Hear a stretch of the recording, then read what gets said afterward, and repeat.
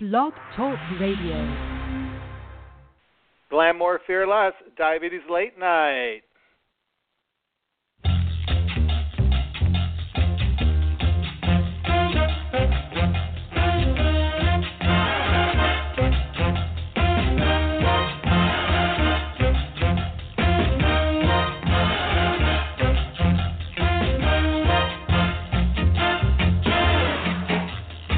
Come on to my house, I'm gonna give you candy.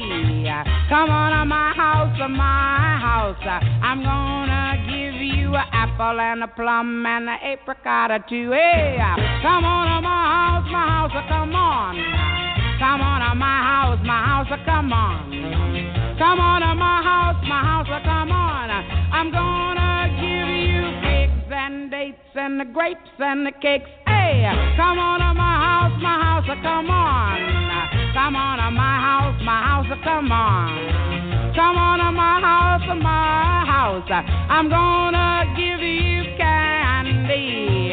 Come on to my house, I'm gonna give you everything.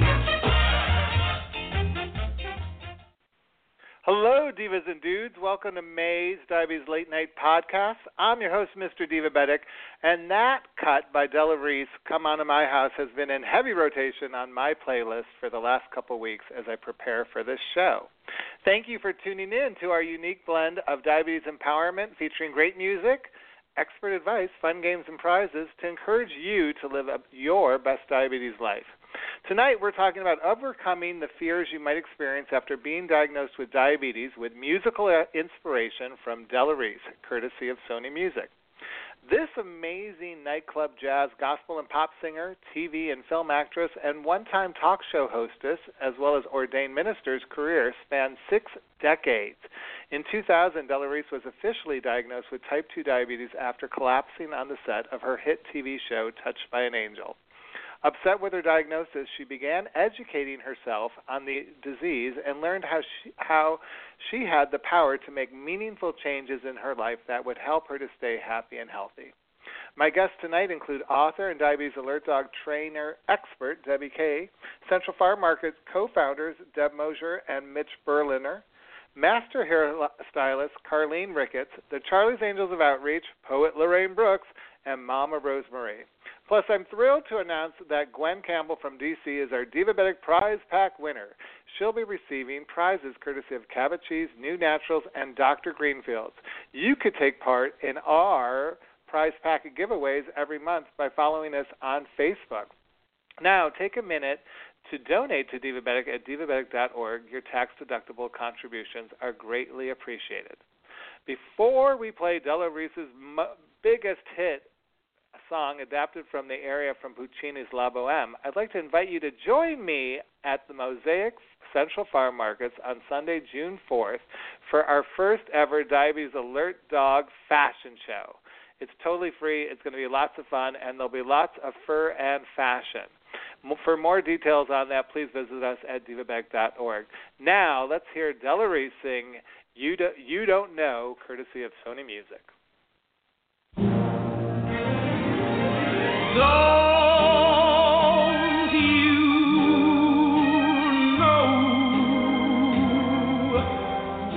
I have fallen in love with you for the rest of my whole life through? Don't you know I was yours from the very day that you happened to come my way? Welcome back to Diabetes Late Night. I'm your host, Mr. Divabetic, and I botched the title of that last song. It's called Don't You Know, and it's sung by our diva inspiration, Della Reese. Now, I'd like to wish all the mothers listening a very happy Mother's Day. I can't think of a more thankless and rewarding job than being a mother. And this year on Mother's Day, let's take the time to thank your mom, your grandmother, and even your great-grandmother, And if you're a dad, make sure you thank the mother of your children. All night long, we're going to be talking about the initial emotions someone may experience when they're first diagnosed with diabetes. Nothing is more powerful, I think, than hearing from others who have walked in your shoes. As the diabetes continues to rise in this country as well as around the rest of the world, I think it's increasingly important for us to join together and support and educate each other. I'd like to read a post written by a 40-year-old woman with type 2 diabetes named Robin from the Diabetes Sisters Organization website. Robin writes, "Type 2 diabetes turned me into a runner and an advocate. In 2006, at 39 years old, chest pains landed me in the ER. I thought I was having a heart attack. 50 pounds overweight, poor eating habits, and a lack of exercise made me the latest victim of diabetes. After 3 days in the hospital, I headed home for a drastic life change episode. Denial, depression, and anger set in. Eventually, the bad turned into the good as I ate healthfully, dropped nearly 45 pounds, and began walking regularly. Late in 2008, I transitioned to running slowly and have completed 6 5Ks, 2 10Ks, and most recently, she's completed her first half marathon with more planned for the rest of this year. Now, joining me for more words of encouragement is our first guest, the lovely and talented Lorraine Brooks. Hi, Lorraine. Hi, Max. How are you? I'm good. I'm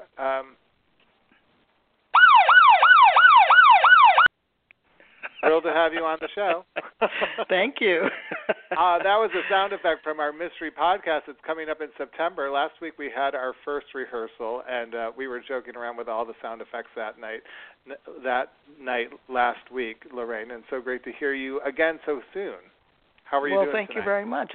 I'm very well, thank you. It's lovely weather, and I'm happy to be back on the show. You know, that mystery podcast really tries to make it entertaining to learn about diabetes. We sneak in a lot of diabetes education into a fun little mystery, and this year we'll be at the Mermaid Parade. But I know for a lot of people, having diabetes isn't a parade, and I don't like to joke about that. I was wondering if you'd be willing to talk a little bit about what you were experienced when you were first diagnosed.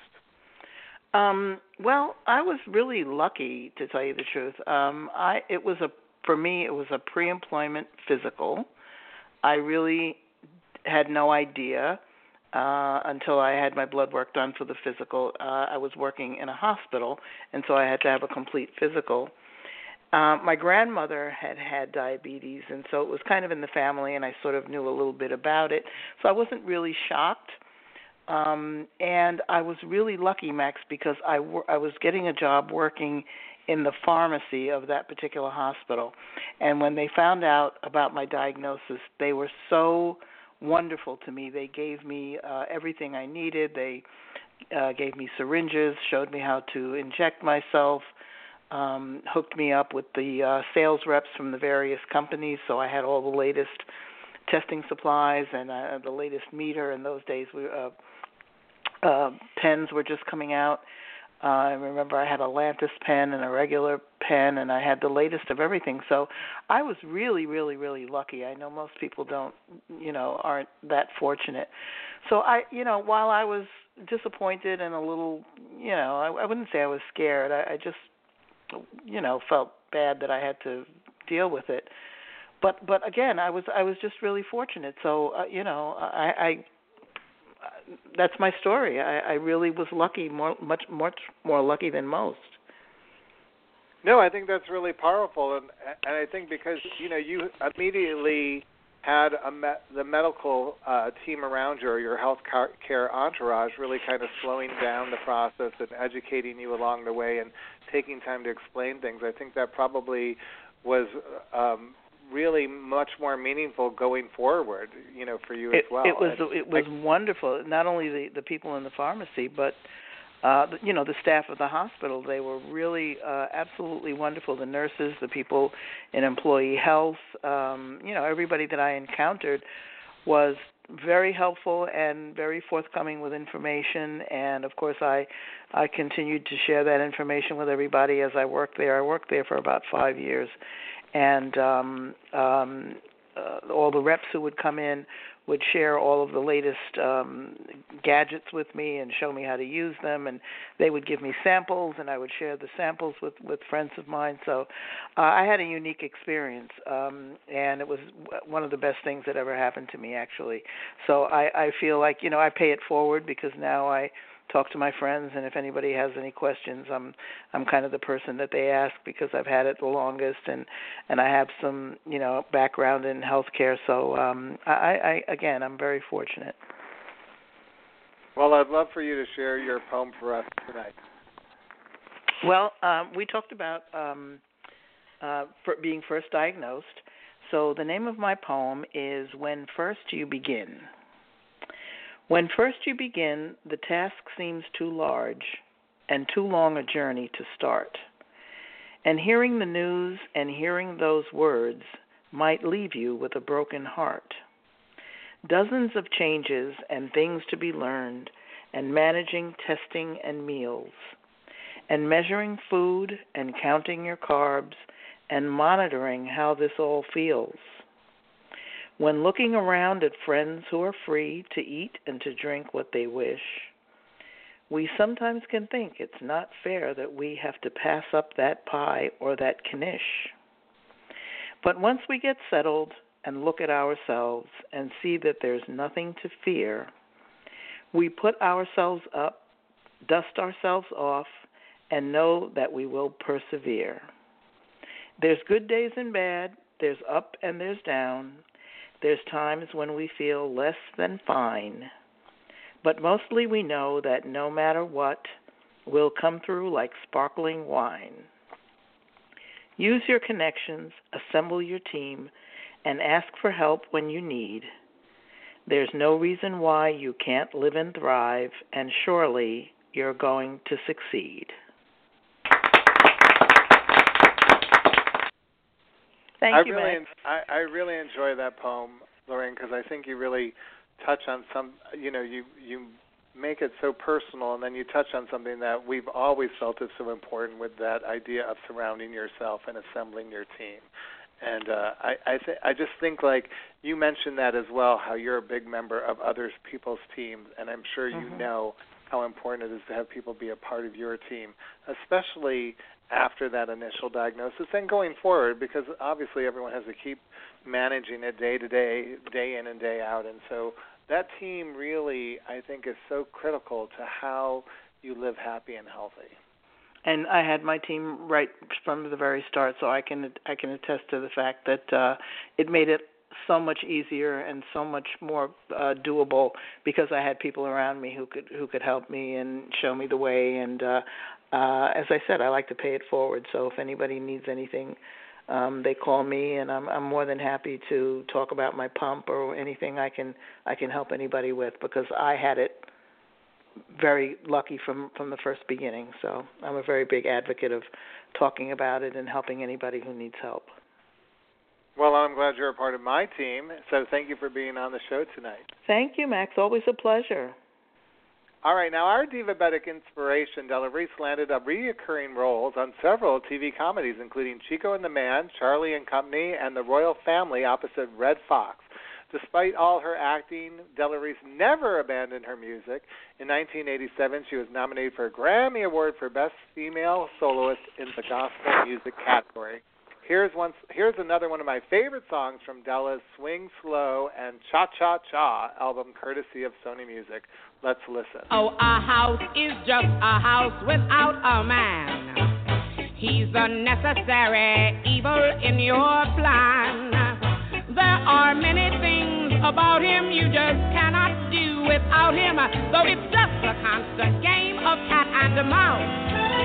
It's so nice to have a man around the house.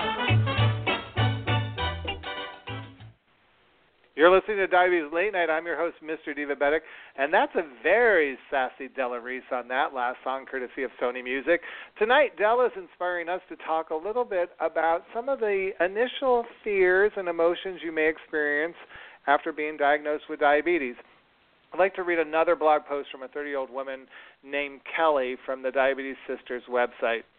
I was using birth control pills when I was diagnosed with type 1 diabetes, and my blood sugars went haywire. It seemed as though my life went from a nice routine to constant chaos overnight. Like many women with diabetes, I also battle depression. However, I have found that daily exercise and a good sense of humor are what get me through the trials and tribulations of diabetes. Well, I know someone who helps get me through the trials and tribulations every month. Please welcome to the show the Charlie's Angel of Outreach, Patricia Addie Gentle. Hi, Patricia. Hi, Meg. Thanks for having me. Thank you for being on the show. Lorraine talked about her experience, which I think was so amazing because she works in a hospital. I love to do diabetes outreach in hospitals because I like them to have a nice experience before they experience something like Della Reese did, which was pretty dramatic. She collapsed on the set of Touched by an Angel and then was obviously rushed to the hospital. And I think her story is much more common, actually, than Lorraine's.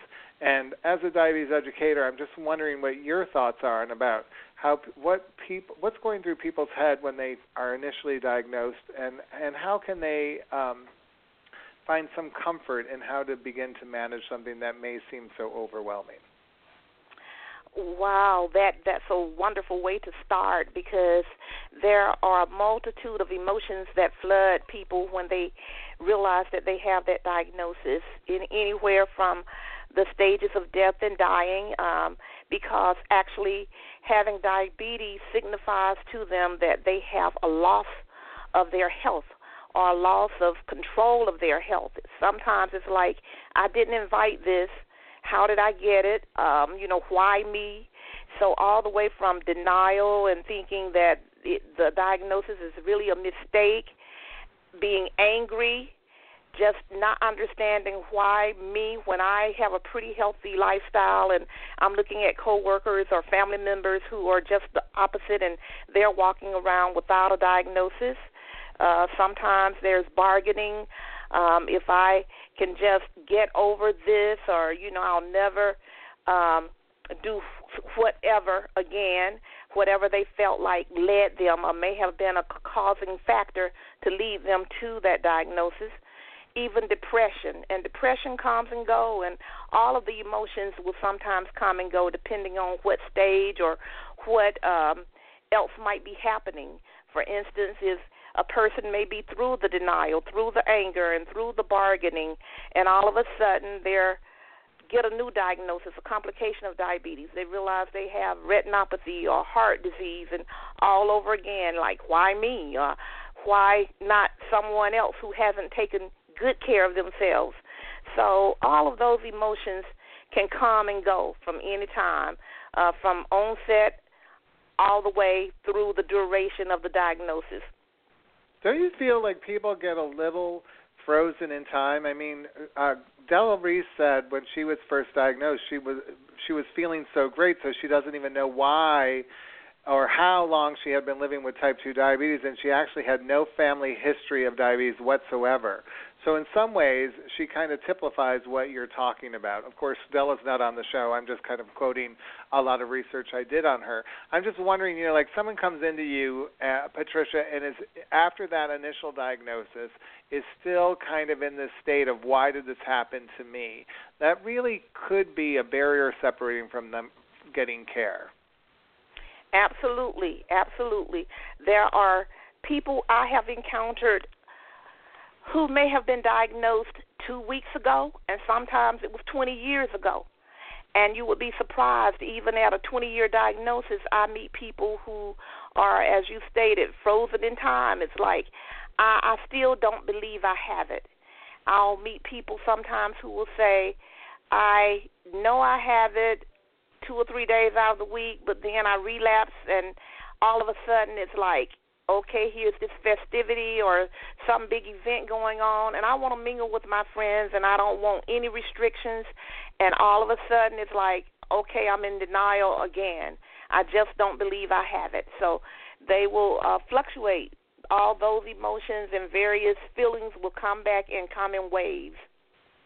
Well, now, also there's this issue, and I know you and I talked earlier. I want to discuss what you were telling me about one of your patients. some people have these horrific stories where they're diagnosed, and then they start getting treatment, and they actually feel worse. Now, earlier today you were telling me how you just met a gentleman who had been diagnosed with blood sugars over 1,200. Yes, at diagnosis and in the hospital, he says that his blood sugar was registering over 1,200.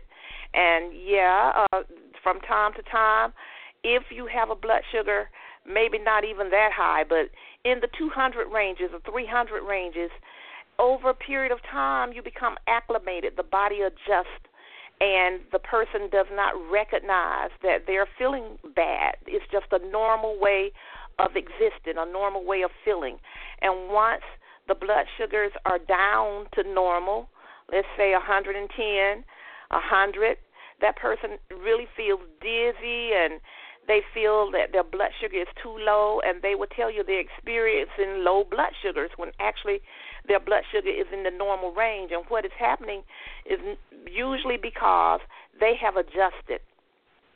I always like to explain it similar to riding a roller coaster. So when you're at a high altitude, your body adjusts to that. And once the roller coaster comes to a stop and you stand up, you're wobbly, you're dizzy. It's like, okay, I've gotten adjusted to being up high at that high altitude, and now all of a sudden being in my normal position, standing still on the ground, everything is topsy-turvy. And that's similar to the way this person is feeling when they have had an adjustment of those high sugars. Once the sugars are normal, it feels really weird, and it feels they will sometimes even do a treatment, eat carbohydrates, do something to raise their blood sugar when it is actually normal. So the best rule of thumb, like we always teach in our education classes, even if you feel high or if you feel low, it's best to test and to make sure that you're treating adequately and accurately for whatever the blood sugar may be, not just guessing.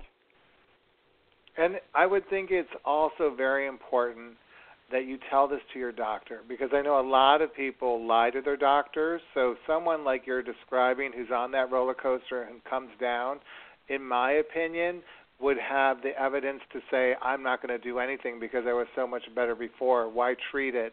And would go back to their doctor and kind of lie about not really dealing with it because of what you just said about that initial lack of health, that dizziness, the wobbliness, the tiredness, everything that just suddenly makes, the things they love to do, like Della Reese, acting on a show that for all intents and purposes was her dream to work on Touched by an Angel. Here she collapsed on the set, had to leave work, was in the hospital. Again, I'm assuming, but I could see that she probably was a little bit discouraged. And then if she experienced what you're saying, where she just started feeling kind of uncomfortable under treatment, you do wonder sometimes, because I know you've seen this too, where people they just stop and they just kind of go back to their routine. Absolutely. They do that quite often. I spoke with a lady just today who has not taken her medicine in over a year. But now she's beginning to feel the results of not being on medication. And, she just stopped. So she's coming to us asking for help. It's like she's finally realizing that perhaps the medicine is what I need, but she needs to renew prescriptions. But, of course, there are people who get stuck in that rut and feel like the doctor has made a mistake. And like we said earlier, they feel that they didn't have diabetes in the first place. And so being off the medication and feeling like they think they should feel and getting adjusted to that feeling, sometimes once they have an episode, it takes a bad crisis to actually realize that something is not right. I agree, and I hope people who are listening really take what you're saying to heart and reach out to us either on Facebook, Twitter, or through our website, divabag.org, or join us for a show and really share those emotions. Sometimes it's just so important to get them out. Stick around, though, Patricia, because we're going to be talking to Debbie Kay in a minute a little bit about diabetes alert dogs, and we probably need a little bit more information about dealing with the highs and lows. But before that, I have some trivia for you, Patricia. Okay. Did you know that decades before Oprah, our diabetic inspiration, Della Reese, became the first black woman to host her own daily talk show. Her show, entitled Della, premiered back in 1969 and aired for one whole season before it was canceled due to racial prejudices. Let's listen to another song by Della Reese, courtesy of SONY Music.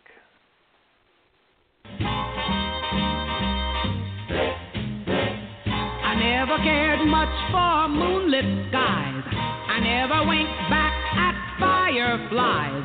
But now that the stars are in your eyes, I'm beginning to see the light. You're listening to Diabetes Late Night. I'm your host, Mr. Diabetic. And hey, why don't you check out my old Hollywood-themed Mother's Day celebration at divabetic.org. All week long, I've been posting fabulous recipe ideas from the decadent diabetic, as well as telling you about some of your most favorite Hollywood silver screen stars and their Mother's Day traditions. So check that out. I'll be posting another recipe tomorrow. Actually, we're posting the Decadent Diabetics lemon tart recipe, which was inspired by Tallulah Bankhead. Now, I'm not sure if I should introduce this next segment as Glamour Furless or Growlmore Fearless. But as you can see, my diva brand of diabetes is quickly going to the dogs.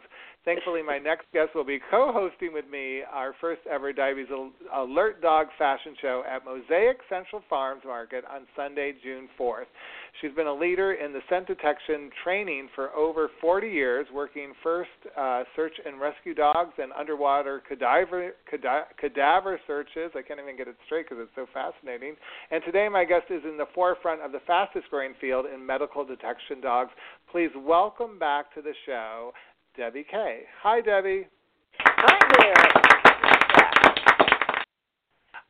I don't know about you, Max, but I'm really excited about our fashion show coming up.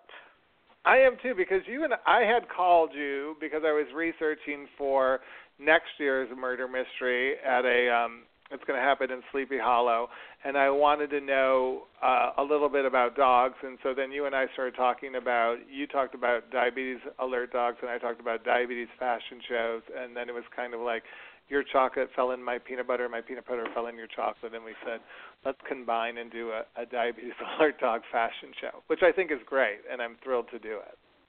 Yes. Well, anytime that we could get out and educate people about what the dogs do, I think it's a really good thing. Well, in this specific focus on diabetes alert dogs really is blowing up. I mean, there's so much, I see it more and more in the media. Are you sensing that there's a much bigger interest, a greater awareness going on with diabetes alert dogs and medical detection in general with dogs? I think as more information is being made available to people, I am seeing a great increase in interest in the dogs. People are calling all the time trying to find out information about what these dogs do, how much do they cost, how long does it take to train them, what's it like to have a service dog. I mean, all kinds of questions. Can they really help, and just what's their purpose? Well, let's tell everyone a little bit about that. I know you've been on the show in the past, and we have covered this, but I always think it's important to let people know exactly what does a diabetes alert dog do, or what is a diabetes alert dog capable of doing?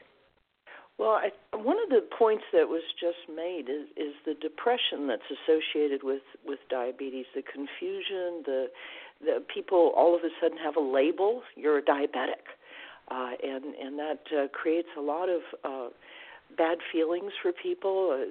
They tend to want to isolate themselves, and there's a tendency not to want to socialize in the same way as before. And what we found with the dogs, this is kind of a side purpose to the service dogs. Once they get a diabetic alert dog, the dog helps to bring the person back around to a more normal, happy state of being, because dogs never judge people, and they don't put labels on people. They just do their job. It's like, okay, so, your blood sugar's low. Come on, we're just going to go out and we're going to have a good time anyway. We'll take care of that, and then we're just going to get on with our life.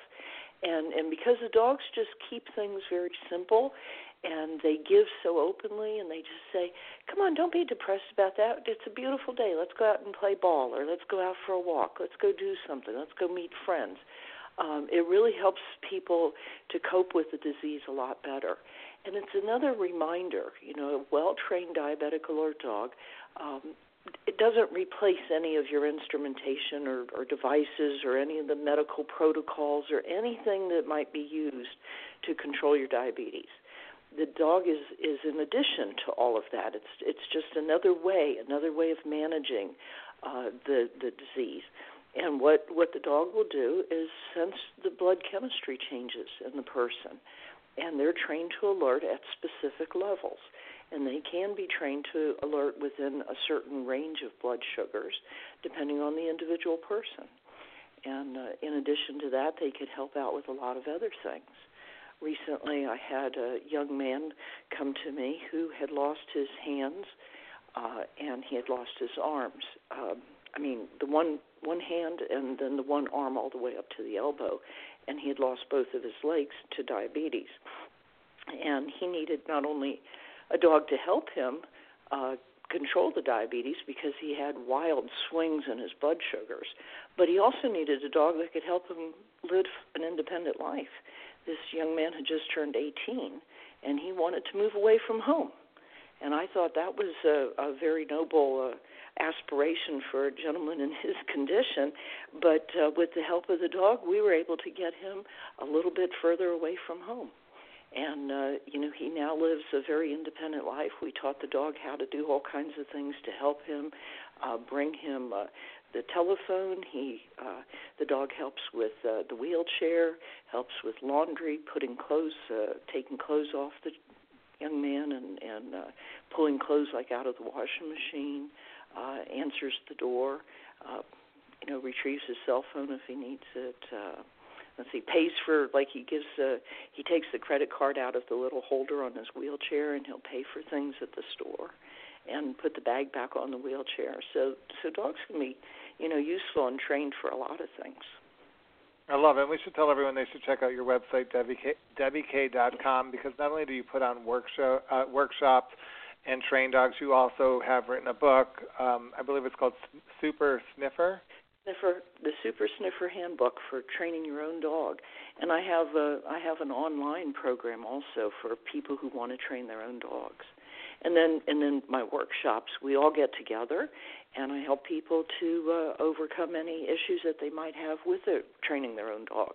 It's not complicated, but the training from start to finish, from either a puppy or an older dog, the training from start to finish has a lot of steps involved to get a dog that will alert under all circumstances, and getting the dog to understand their job, because this isn't natural for the dogs. It's kind of like, yes, they know everything and they're aware of everything in their environment, but it's not natural for them to monitor a person's condition and then communicate that to the person. It's kind of like you're aware of all the things going on around you, but you don't necessarily report on it all the time.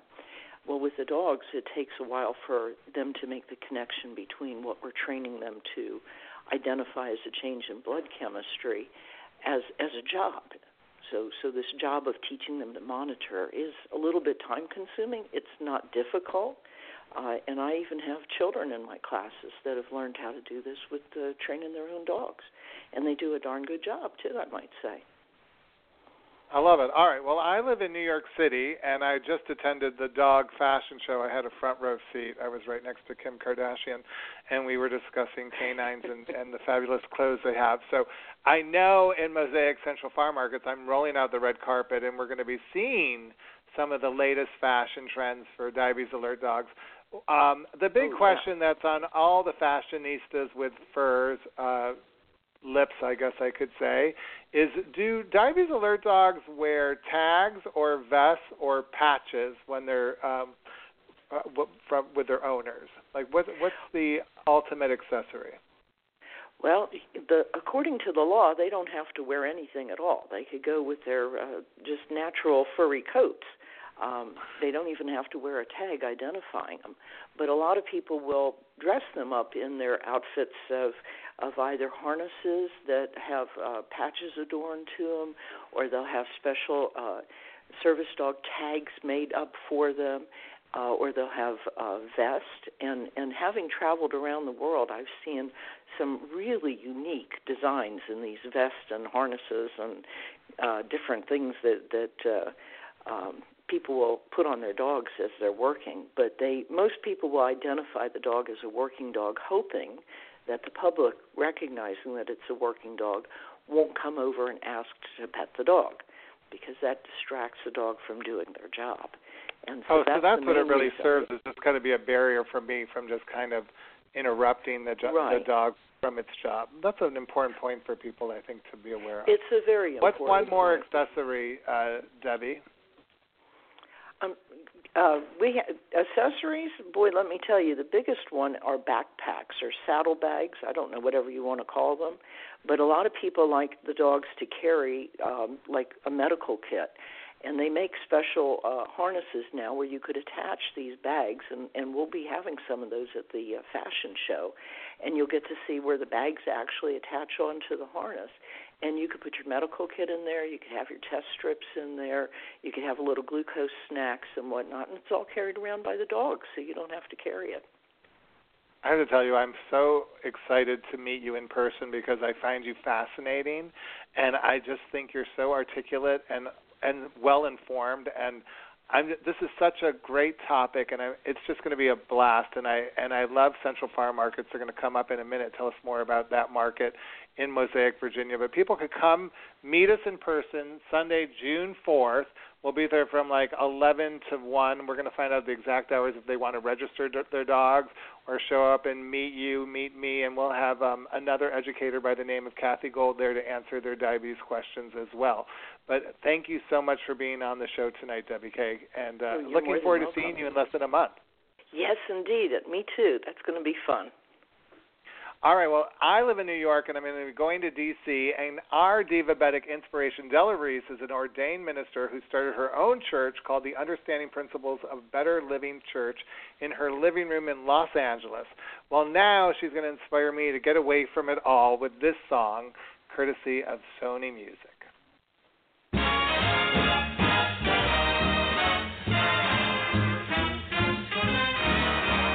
Let's take a boat to Bermuda. Let's take a plane to St. Paul. Let's take a kayak to Quincy or Nyack. Let's get away from it all. You're listening to Diabetes Late Night. I'm your host, Mr. Diva Beck, and I'm going to get away from it all and go to Mosaic Central Farm Markets in June.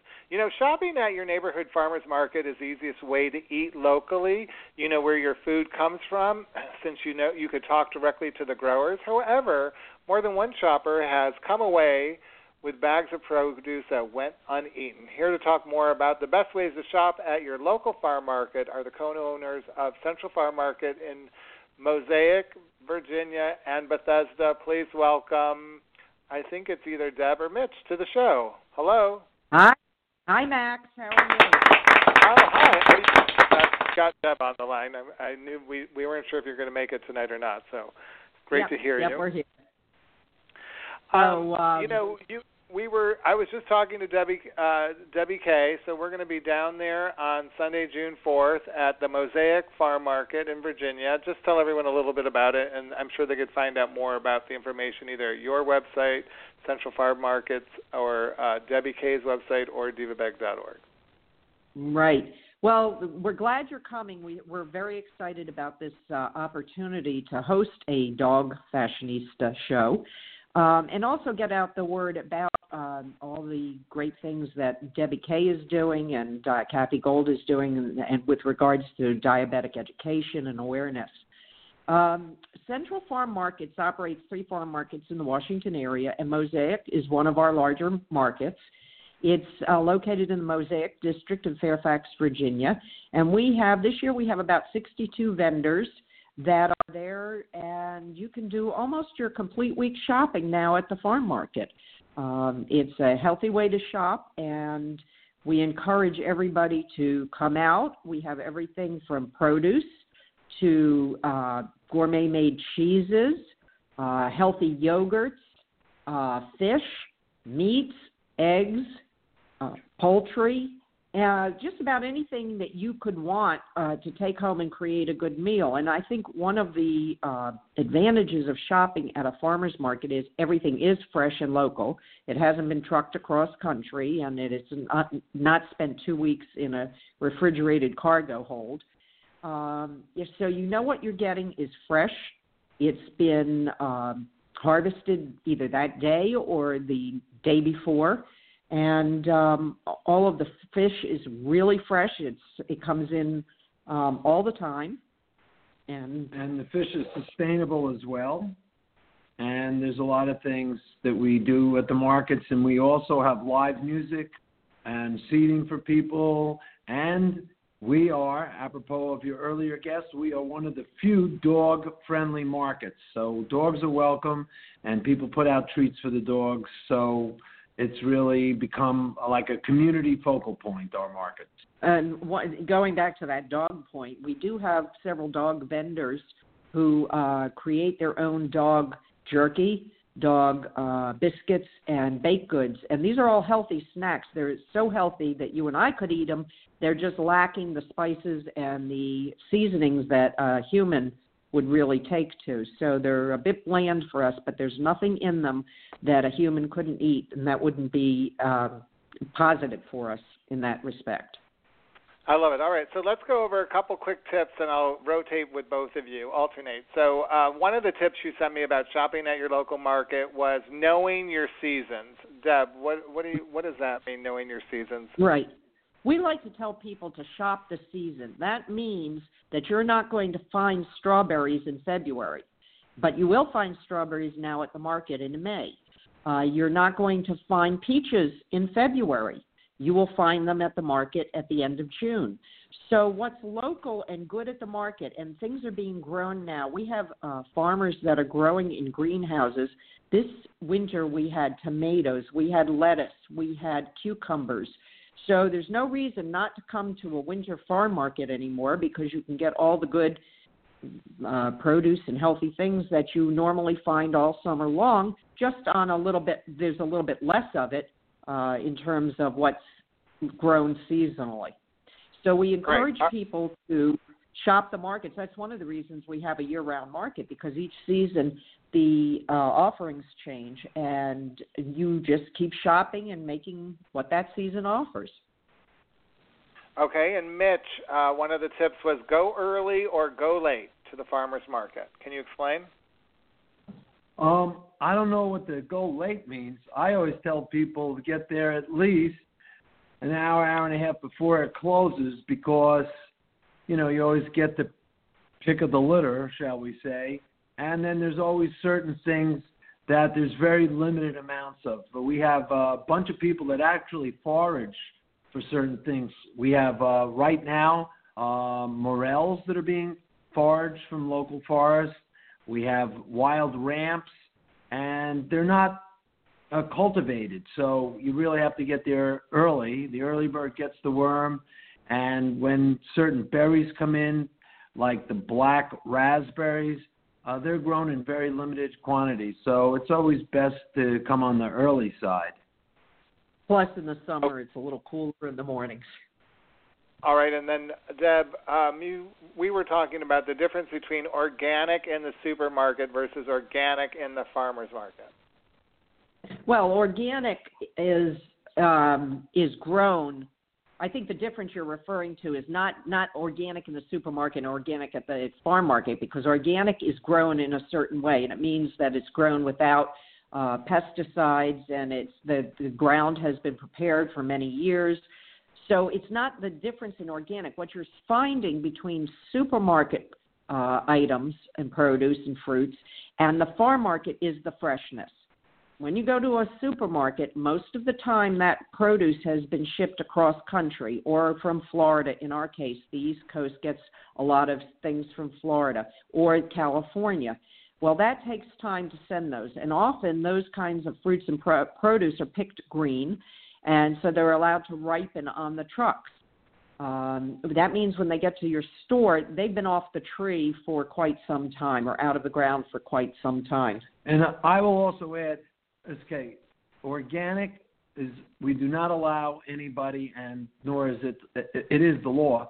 If it's USDA certified organic, it can be found in supermarkets. It can be found in farmers markets. But as Debbie said, the difference is generally the amount of time from pick to your table. But also, it's important to note that there are huge corporate organic farms versus small family farms, which we like to support, that are both organic certified. But again, at a farmer's market, you're not going to find large corporate farms. You're going to find the small family farmer. Great. And then the final tip, Mitch, was if you're confused about any of the foods like the specialty vegetables or produce or some of the meats, talk directly to the vendor. So that's different than just shopping at your normal supermarket. Can you explain a little bit about, how people could approach the vendors and learn more, not only about what they're eating, but maybe how to prepare it? Well, what you said is 100% true. Not long ago, I read a statistic that the amount of interaction at a supermarket is 1, and the amount of interaction between humans at a farmer's market is about 100. And that's because people speak to each other, exchange recipes, ask about the food, ask the farmer, ask the butcher, ask the fishmonger, the cheesemonger, where did this come from, what kind of cow it is. People want to be connected to their foods. That's not going to happen in the supermarket. Essentially, in the supermarket, the conversation goes something like this. Paper or plastic, did you find what you like? And that's about it. So when you go to a farmer's market, you can definitely have all the interaction you want. In our farmer's market, we hire professional chefs that like to show people what they can do with some of the lesser known foods. So that's something, again, you're not going to find in a supermarket. And I want to thank you both for being on the show tonight and remind everybody that on Sunday, June 4th, we'll be hosting our first ever Diabetes Alert Dog Fashion Show at Central Farm Markets. It's in Fairfax or Mosaic, Virginia, Deb? I think I got confused. It's Fairfax, Virginia.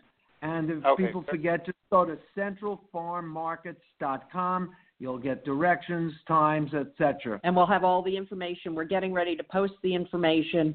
So I've already had one phone call. Somebody called me about how to register their dog.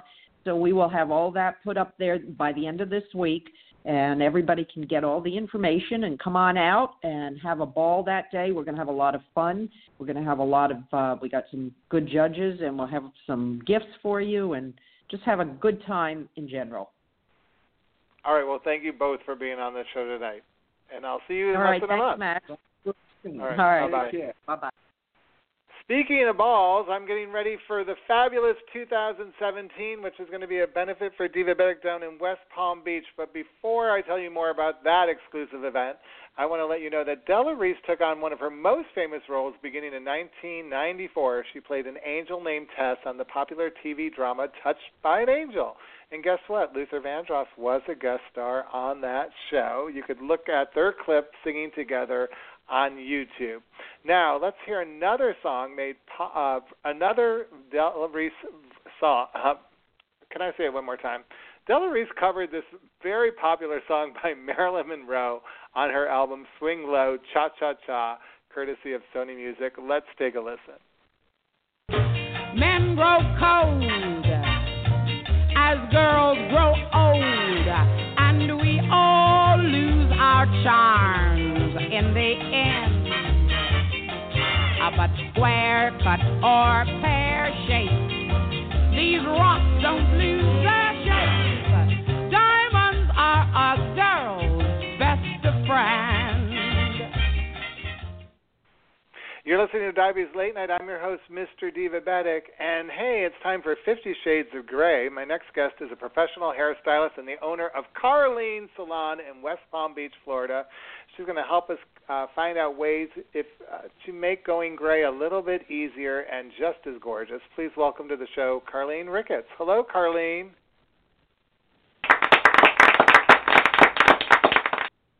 Karline? I don't think she's there, but she's on hold. Patricia, while we're waiting for Karline, are you there? I'm here. You know, we were, I think she's having a problem calling in, so we're going to try her one more time. But before we do, I know we were just talking to Debby Kay a little while ago about diabetes alert dogs, and she was talking about the highs and lows.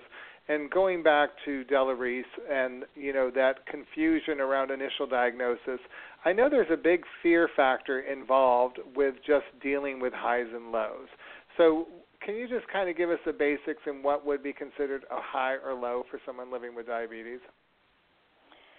Well, I would first suggest that a person with a diagnosis talk with their physician and see what parameters that doctor is trying to keep them, between what number and what number. But in general, you would think that anything less than 70 would warrant attention, something that you really want to, stay within the 80s and 90s are good numbers.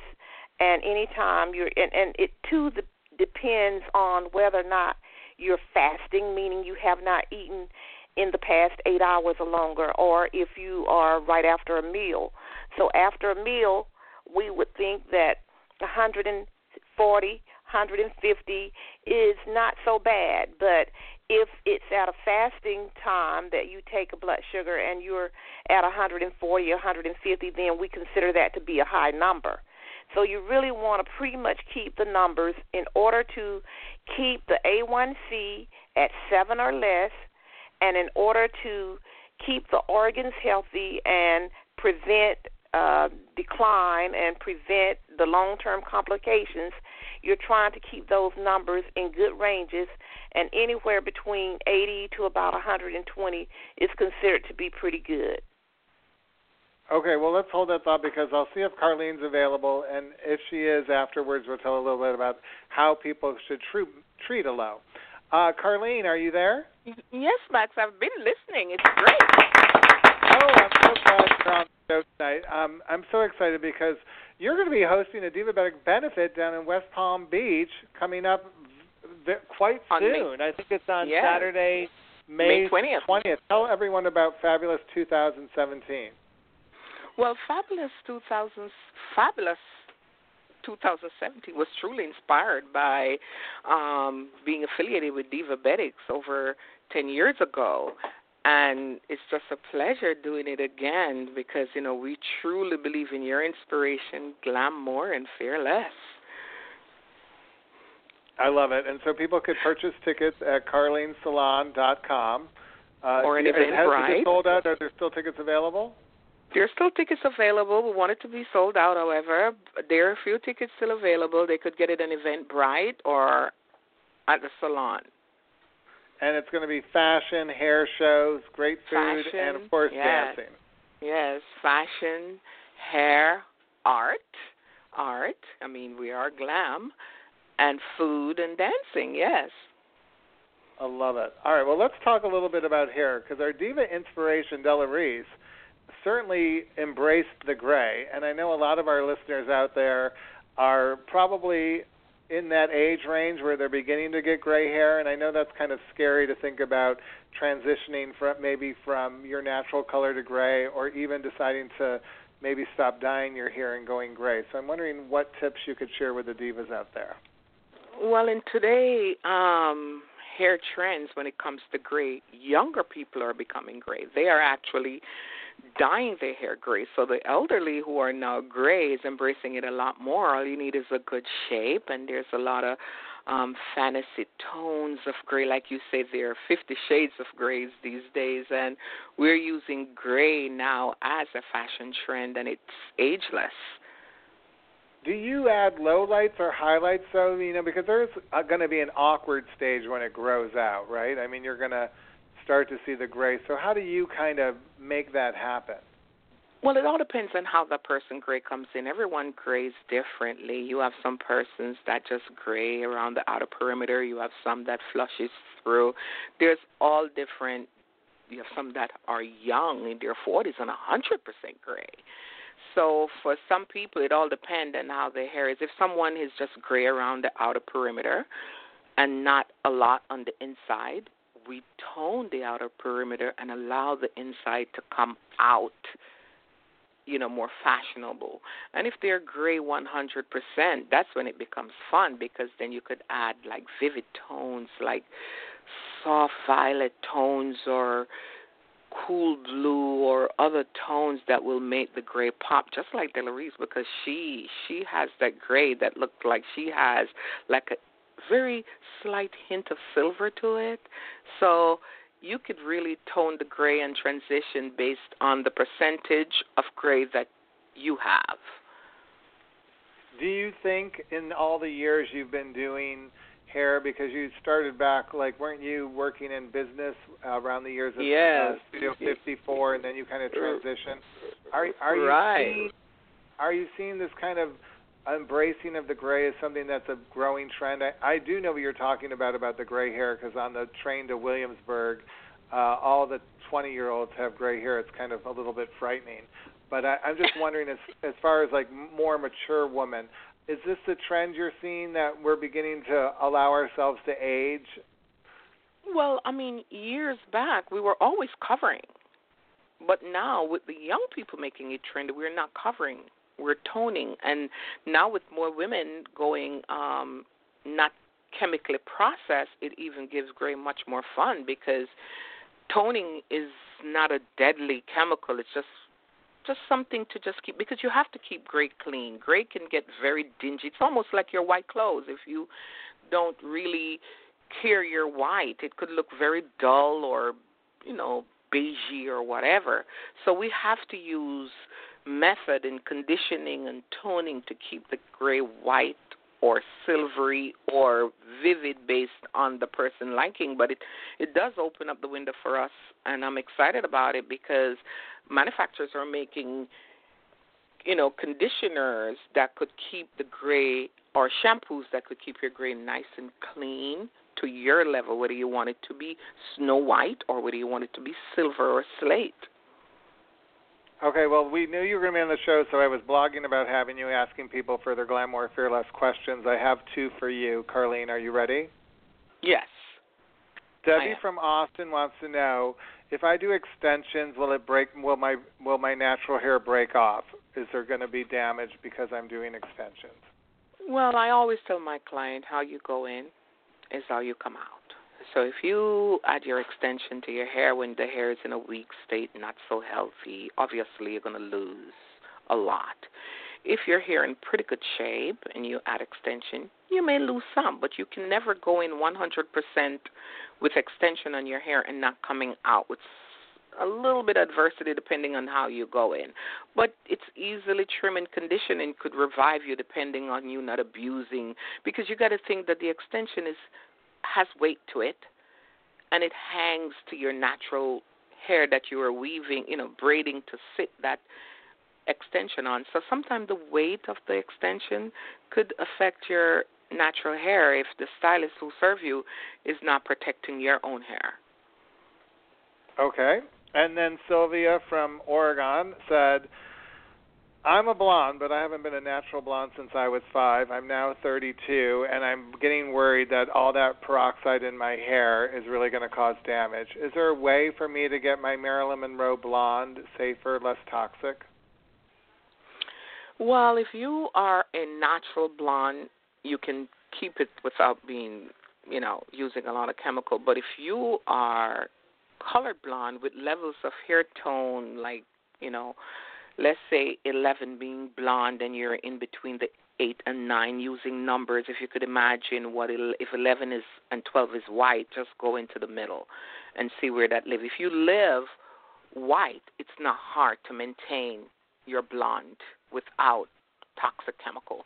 But if you're living in, anywhere between, let's say, 5 and 7, yes, you have to use chemicals to keep your blonde fresh, and you are going to have new growth, and new growth will always bring to the surface what your natural tone is. So only thing could change that new growth unless you were white, unless you were gray. The best blondes are gray hair, because you could use non-toxic product to keep that blonde beautiful if you are white undertone. But if you have any levels, that's in a light brown, blonde, ash, you have to do some kind of chemical to become beautiful Marilyn Monroe blonde, and it would be toxin. Yes, you'd have to use chemical. Okay, and final question. Oh, it's from Mr. Divabetic. It's a diabetes question for Karline, who's hosting Fabulous 2017 on Saturday, May 20th. Which organ in your body produces insulin? Is it A, your liver, B, your spleen, C, your pancreas? And we have Patricia Addy-Gentle on the line. What's your answer, Karline? I'm going to give you a drum roll. Again, we're asking Karline Ricketts, the hostess of Fabulous 2017, which organ in the body produces insulin? Is it A, the liver, B, the spleen, or C, the pancreas? And I'm going to go with C, Max, the pancreas. You're going to go with C? Yes. Yay, Patricia, yay. Yes, I'm glad I got that one. You've taught me a lot, Max. Patricia, what do you want to say about the pancreas? She is right. Do you want to say anything about the organs in the bodies that produce pancreas? Yes. Produce Yes, she is right. The pancreas is the organ that produces insulin, and it's located in the abdominal cavity right near underneath the stomach. So she has done well with answering that question. Thank you. All right. Well, thank you, Karline, and I'm looking forward to hearing how Fabulous 2017 is, and you're going to have to come back on the show and answer more beauty questions for us in the future. Max, it's going to be a pleasure, and I'm just going to, ask our audience to just check us out on Karlines.com or like our page, and they'll see runs from the show, because we're definitely going to post all the excitement that happened, all in the love for Divabetic, glamour, and fearless. I love it. Thank you so much. All right, but so before we meet my final guest, I'd like to play another Della Reese song that has a very special meaning to me on Mother's Day. Years ago, before there were cell phones, cable TV, and the Internet, I know this is way back in the 80s, I moved to Santa Cruz, California from Rochester, New York, to pursue my dreams of working in entertainment. I remember my first night in Santa Cruz, California. It was rainy and cold, and I thought I had made a terrible mistake. I called my mom, and she calmed me down and told me that I could always come home. Her words proved to be a comfort for me, not only over the next few hours, days, and weeks, but also the next months and years as I began my career in entertainment. I've never forgotten that moment because it really did change the course of my life. So in honor of my mom, who's going to be on the show in a minute, I'd like to play Della Reese's version of Two Sleepy People, which is from the musical Ain't Misbehavin', which was my very first community theater job in Santa Cruz, California, with the Rainbow Ensemble of the Arts back in the late 80s. So here's Two Sleepy People. Here we are, out of cigarettes, holding hands and yawning. Look how late it gets. Two sleepy people by dawn's early light, and too much in love to say goodnight. Welcome back to Diabetes Late Night. I'm your host, Mr. Divabetic. I don't even know what I would say to that 20-year-old who went across the country to do something that had no contacts and no real idea of what he was going to do, trying to make it. But my mom sure knew what to say. So I love you, Mom, and I'm thankful that you're on the show today. Happy Mother's Day. Oh, thank you so much. That was so sweet of you to say that. And I do remember when you went to California, and it was a little difficult for me, too, to have you go so far away. But as long as you live and as long as I live, my house and my home is always open to me and my children. So I just cherish you as a son and cherish your brothers as my sons. And there's no better title than to be a mother. Well, maybe there is, because this year you're not only a mother and a grandmother, you're now officially a great-grandmother. Tell us a little bit about the newest addition to your family. Our family. Yes. my beautiful granddaughter Jacqueline had a lovely baby boy on March 8th, making me a great grandma. I call myself Gigi to my baby. He's just beautiful, and now he's yesterday he was 2 months old. That went by so quickly, and he lives in Nashville. I wish he lived right next door to me, but she is so sweet to send me videos every week, so I stay in touch that way. And he's a beautiful baby, and certainly a very welcome to our family. Field Creekmore. Yes, Field Creekmore. Field Patrick Creekmore is an addition to the Zadig family. Yes.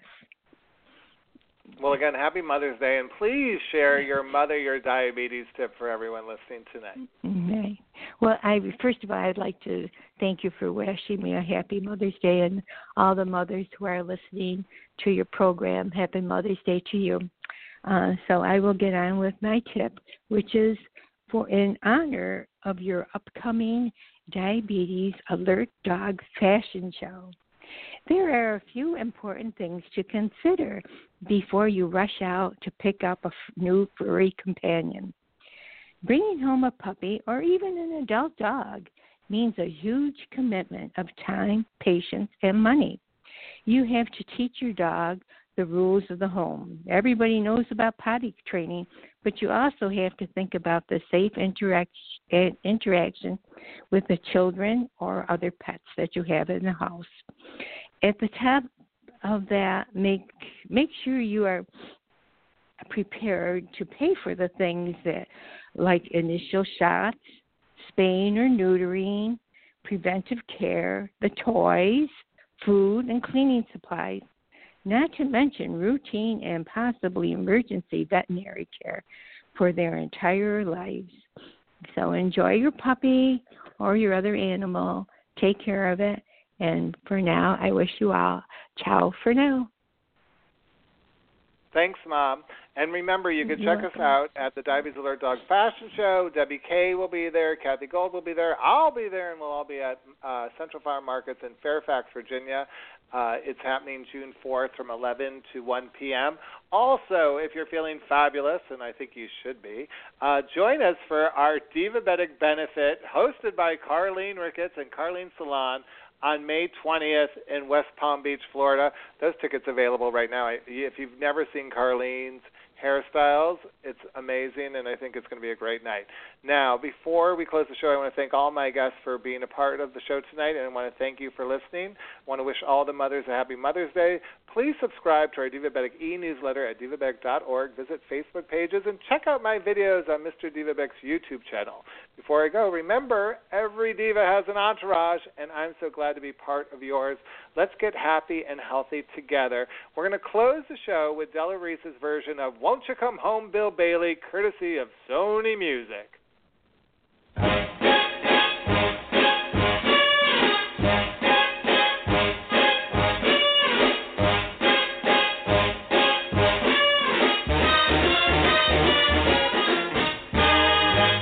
Won't you come home, Bill Bailey? Come on home. She moans the whole day long. I'll do the cooking, honey. I'll pay the rent. I know I done you wrong. Yes, indeed. Remember that rainy evening I put you out with nothing but a fine tooth comb. Yes, I did.